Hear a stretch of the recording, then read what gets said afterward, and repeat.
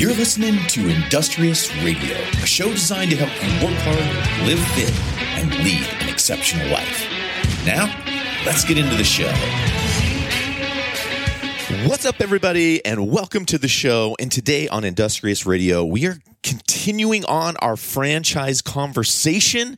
We're going to get into the financials today. Yeah. We're super excited to go into this. I think that for a lot of people that are interested in this, really exciting opportunity, the first barrier is, are you going to be a good values fit? And if you're a great values fit, then the next thing is, how do I pay for it? And that's what we're here to talk about today. Yeah, exactly. So if you haven't gone back, check out the earlier series. We go into values. We go into what this opportunity really looks like, why you should consider it. And then today it's really about what's it going to cost and how can I pay for it? Yep. That's what we're diving into. So let's maybe start with just the cost of opening Industrious. So we've briefly kind of gone into this in some of the past episodes in the franchisee series, but let's talk a little bit about it, more of the nitty-gritties, what some of the costs are, and then maybe how it compares to some other opportunities out there. Yeah. So basically at a high level, the costs for opening up a unit sort of vary depending on, how big and scale you want to go. The stores or the gyms that we currently operate that are company-owned stores, one of them is probably the smallest option that you could go with, at 4,200 square feet with 14 halos. And the unit economics for that gym are actually very, very good. But it's a smaller operation. Your revenues are not going to be as high. Your profitability is going to be solid, generally speaking, or should be, I should say. But the capital investment is not quite as robust. Now, our other gym that we operate is 6,000 square feet. It's got higher rent, and it has 19 halos in it. So we're those are sort of the two ends of the spectrum, if you will. So on the low side of the investment spectrum, somebody can expect to spend about $340,000 or so, and that's sort of like the base, like entry level, smaller Industrious gym, 14 halos, probably 5,000 square foot space. That's what they're looking at. And on the higher side, it can go all the way up to, $900,000. If you were running if you built one that had like 30 halos as an example. Maxed out. Yeah. And so pro version. Yeah. So on average, $664,000 is what one could expect, would be the total sort of, initial costs of getting one open and getting one operating. Does that include, when a person is looking at that, is basically that you're kind of your all-in total that you'd be looking at that point, or are there some other miscellaneous stuff that could add up significantly, or is that a good general ballpark that you'd be looking at? It's a good general ballpark. The nice thing about having this range is it sort of shows you the cheapest way you could do it, and then it shows you like the biggest way with a big expensive tenant improvement. A monster facility that's probably a little bit higher rent. But those are just the initial fees. You obviously in any business you have your ongoing fees, which are like your rent, your operating expenses. Sort of all of that stuff. So those are the considerations there. Yeah, and this would be partly then, where you're looking at in terms of your geographic space, the size of kind of the market that you're serving, kind of the area that you're in, what's available in terms of space. All of that can kind of really factor in. So if there's a smaller space that you were in love with, there's a kind of that smaller entry level option. And then if there's maybe something that's much, much larger, you could really grow into that and go big. Totally. Yeah. And on those initial costs, so there's basically like 15 line items that would sort of make up all of that cost. And the first one is your real estate or your rent. If a cheap lease, you're probably going to have a deposit of about $6,000. A more expensive lease, you're going to have a deposit of like up to like $42,000. And then you've got, your utility setup, there's $1,000 there. Leasehold improvements, you find a great spot that all you got to do is just kind of install some bathrooms and no subalts or no big stuff like HVAC units and energy code and blah, blah, blah. probably about 50 grand.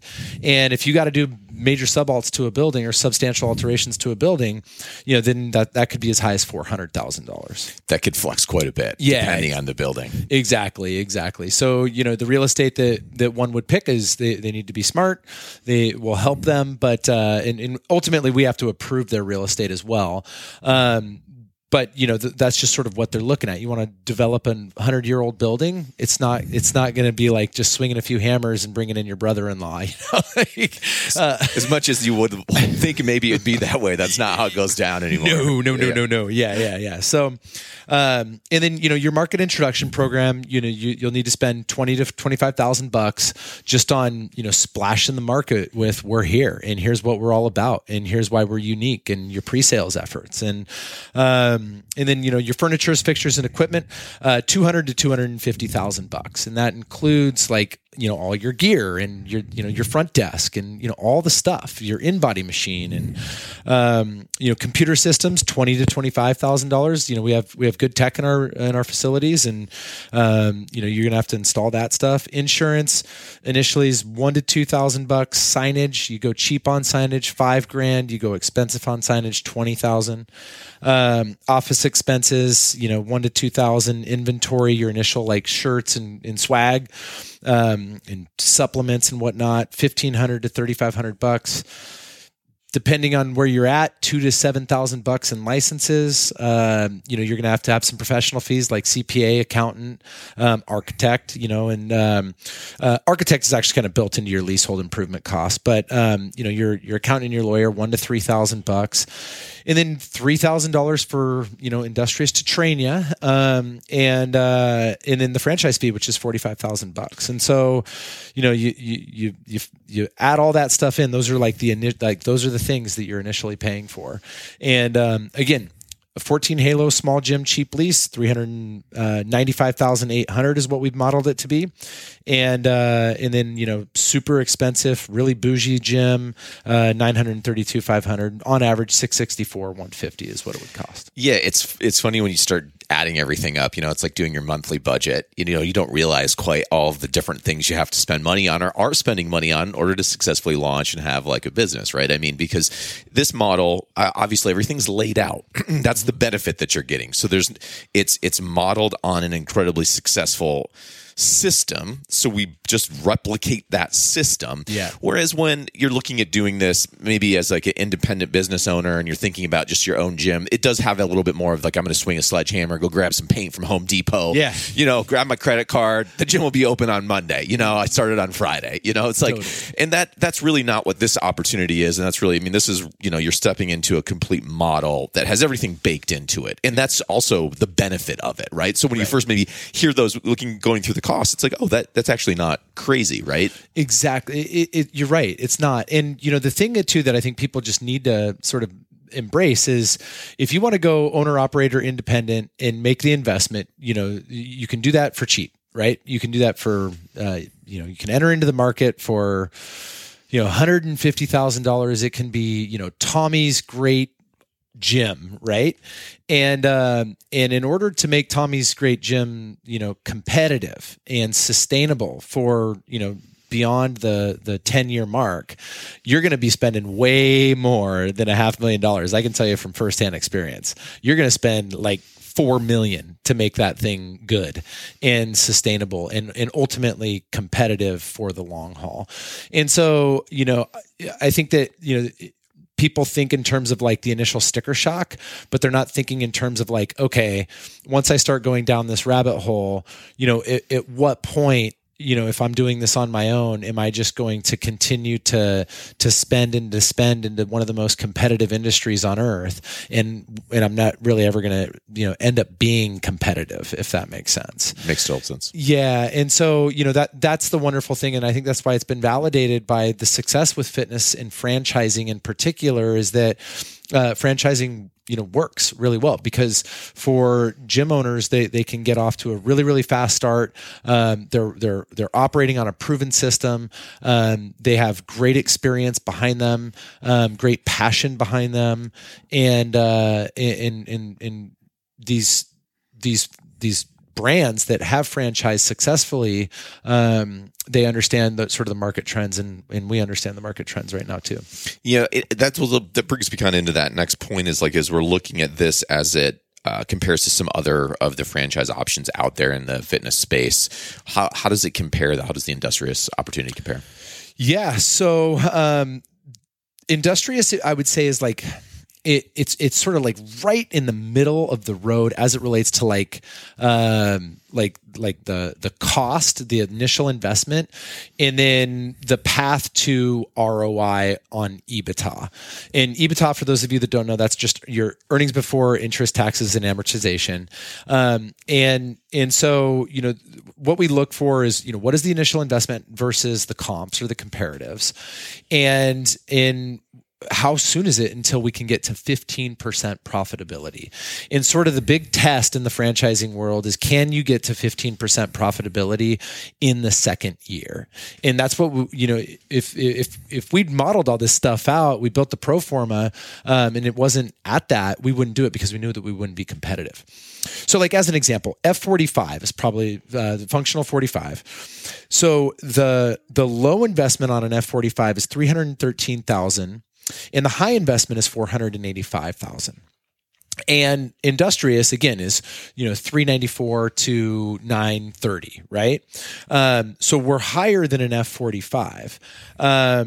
But Orange Theory, on the other hand, their low investment is $576, and their high investment is $1.5 million.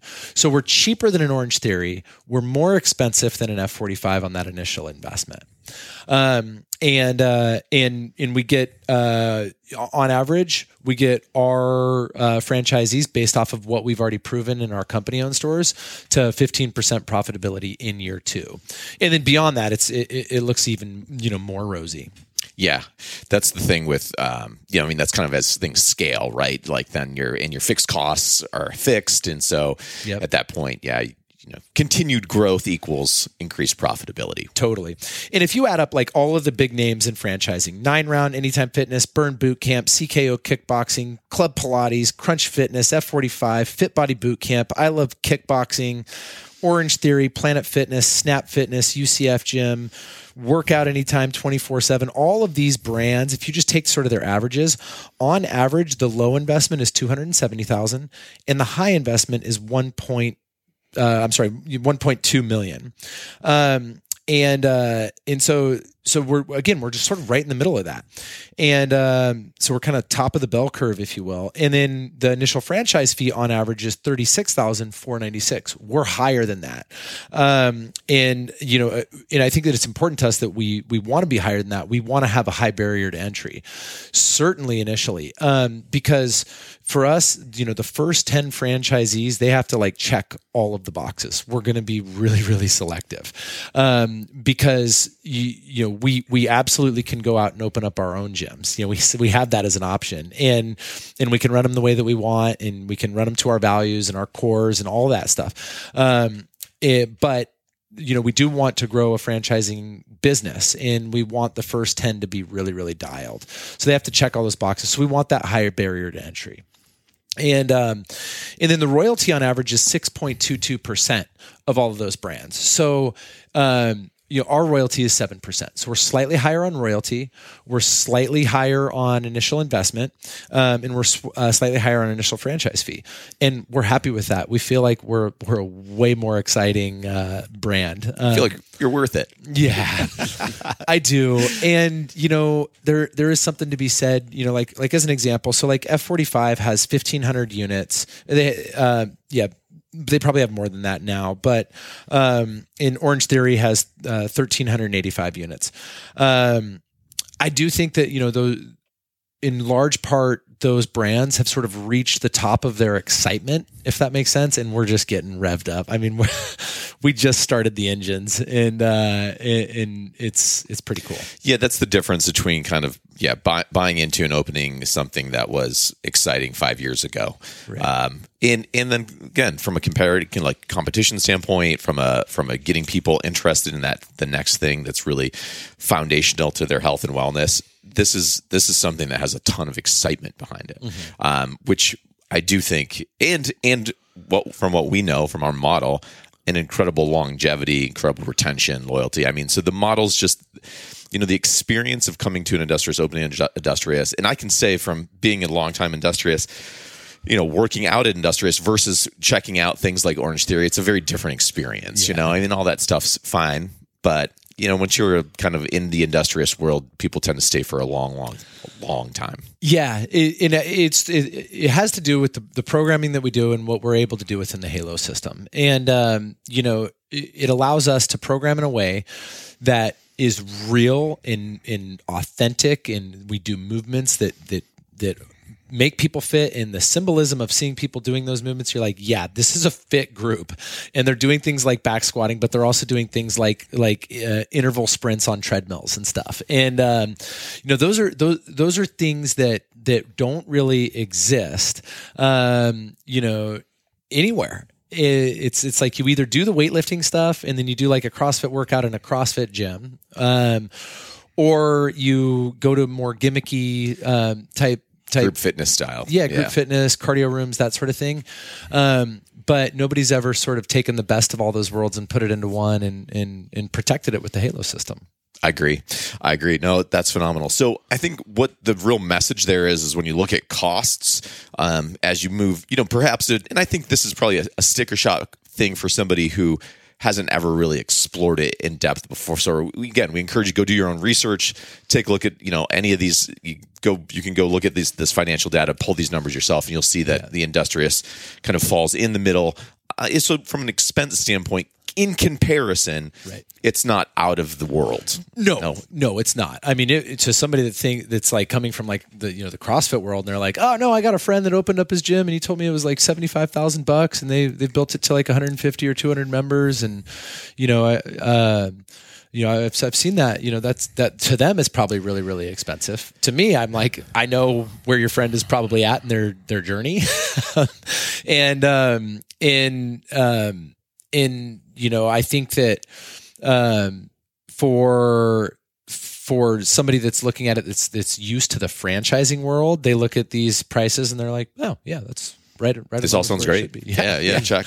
Yeah.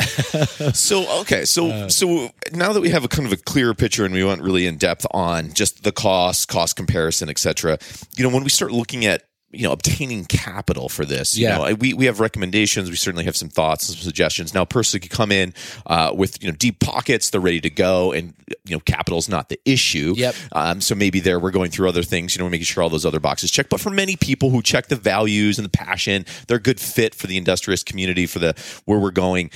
That is the major kind of hurdle to kind of understand. All right, how am I going to finance this? How am I going to pay for this? Totally. And that's where things get really exciting in the franchising space, because, you look at this, you're like, how on earth, if these things are that expensive to get going, how have that many units sold? And it's because there's financing options for them. Whereas if you just like go to try to open up your own business, you're not going to get finance for it until you show that you can build a business and make it profitable.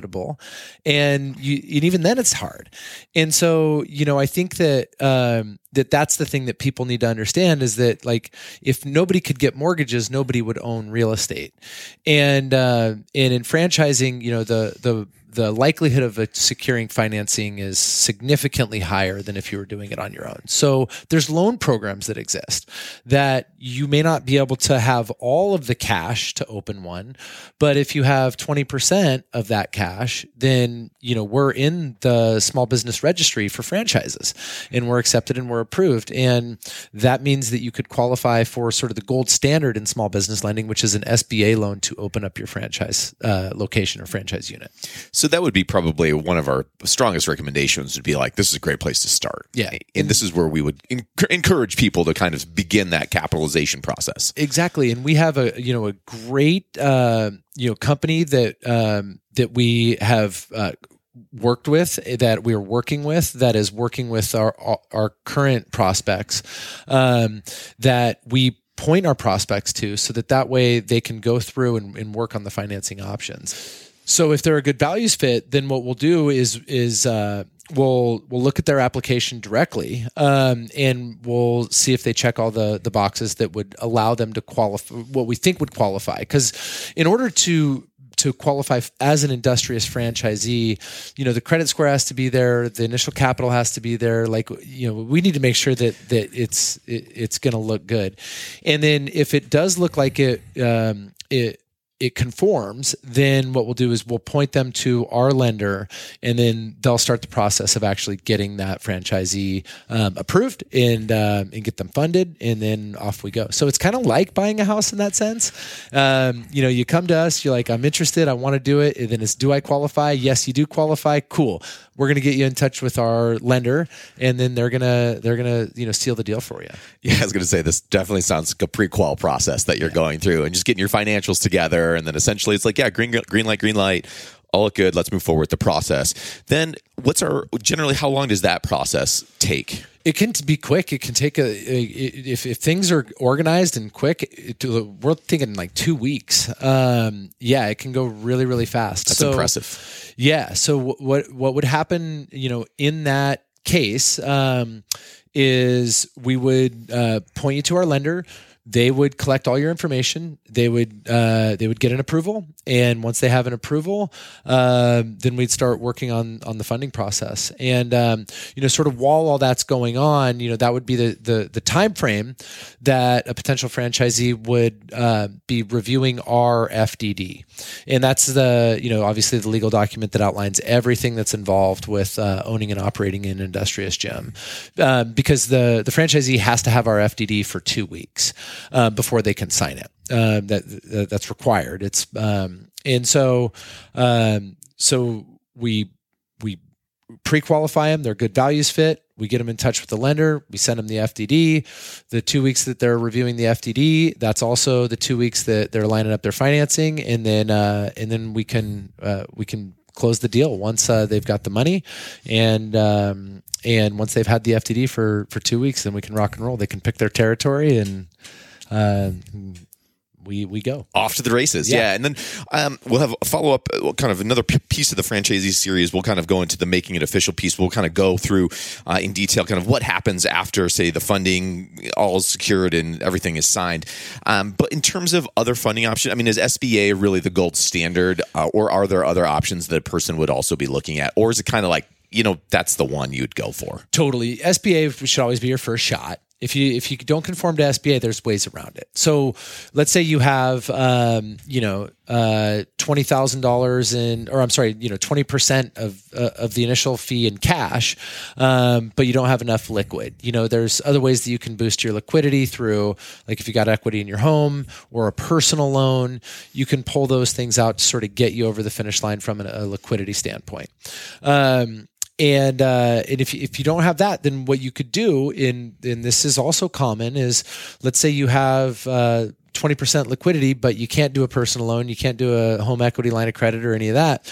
The other thing you can do is you can lease all your equipment, and that could potentially get you over the finish line as well. And so on an equipment lease, they'd likely be looking for about 10% down. If you don't have any experience, if you've already been running a business, you could probably get an equipment lease with no questions asked. The collateral is the equipment itself. And so, interesting.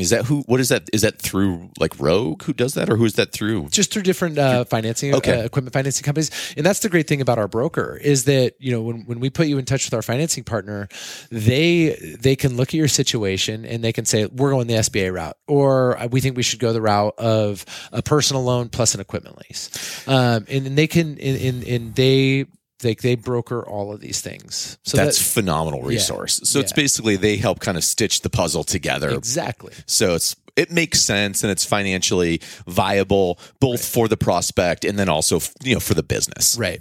And what I encourage people is the one thing that I've found in business, because I started from nothing, is if you're really, really interested in something, if you're really, really excited in something, pursue it until you can't until you're told no, sorry, and then pursue the next thing, and then pursue the next thing, and then pursue the next thing, until you're told until you can't. And you'll be amazed at in those processes that if you really want something, good things do happen. They do fall into place.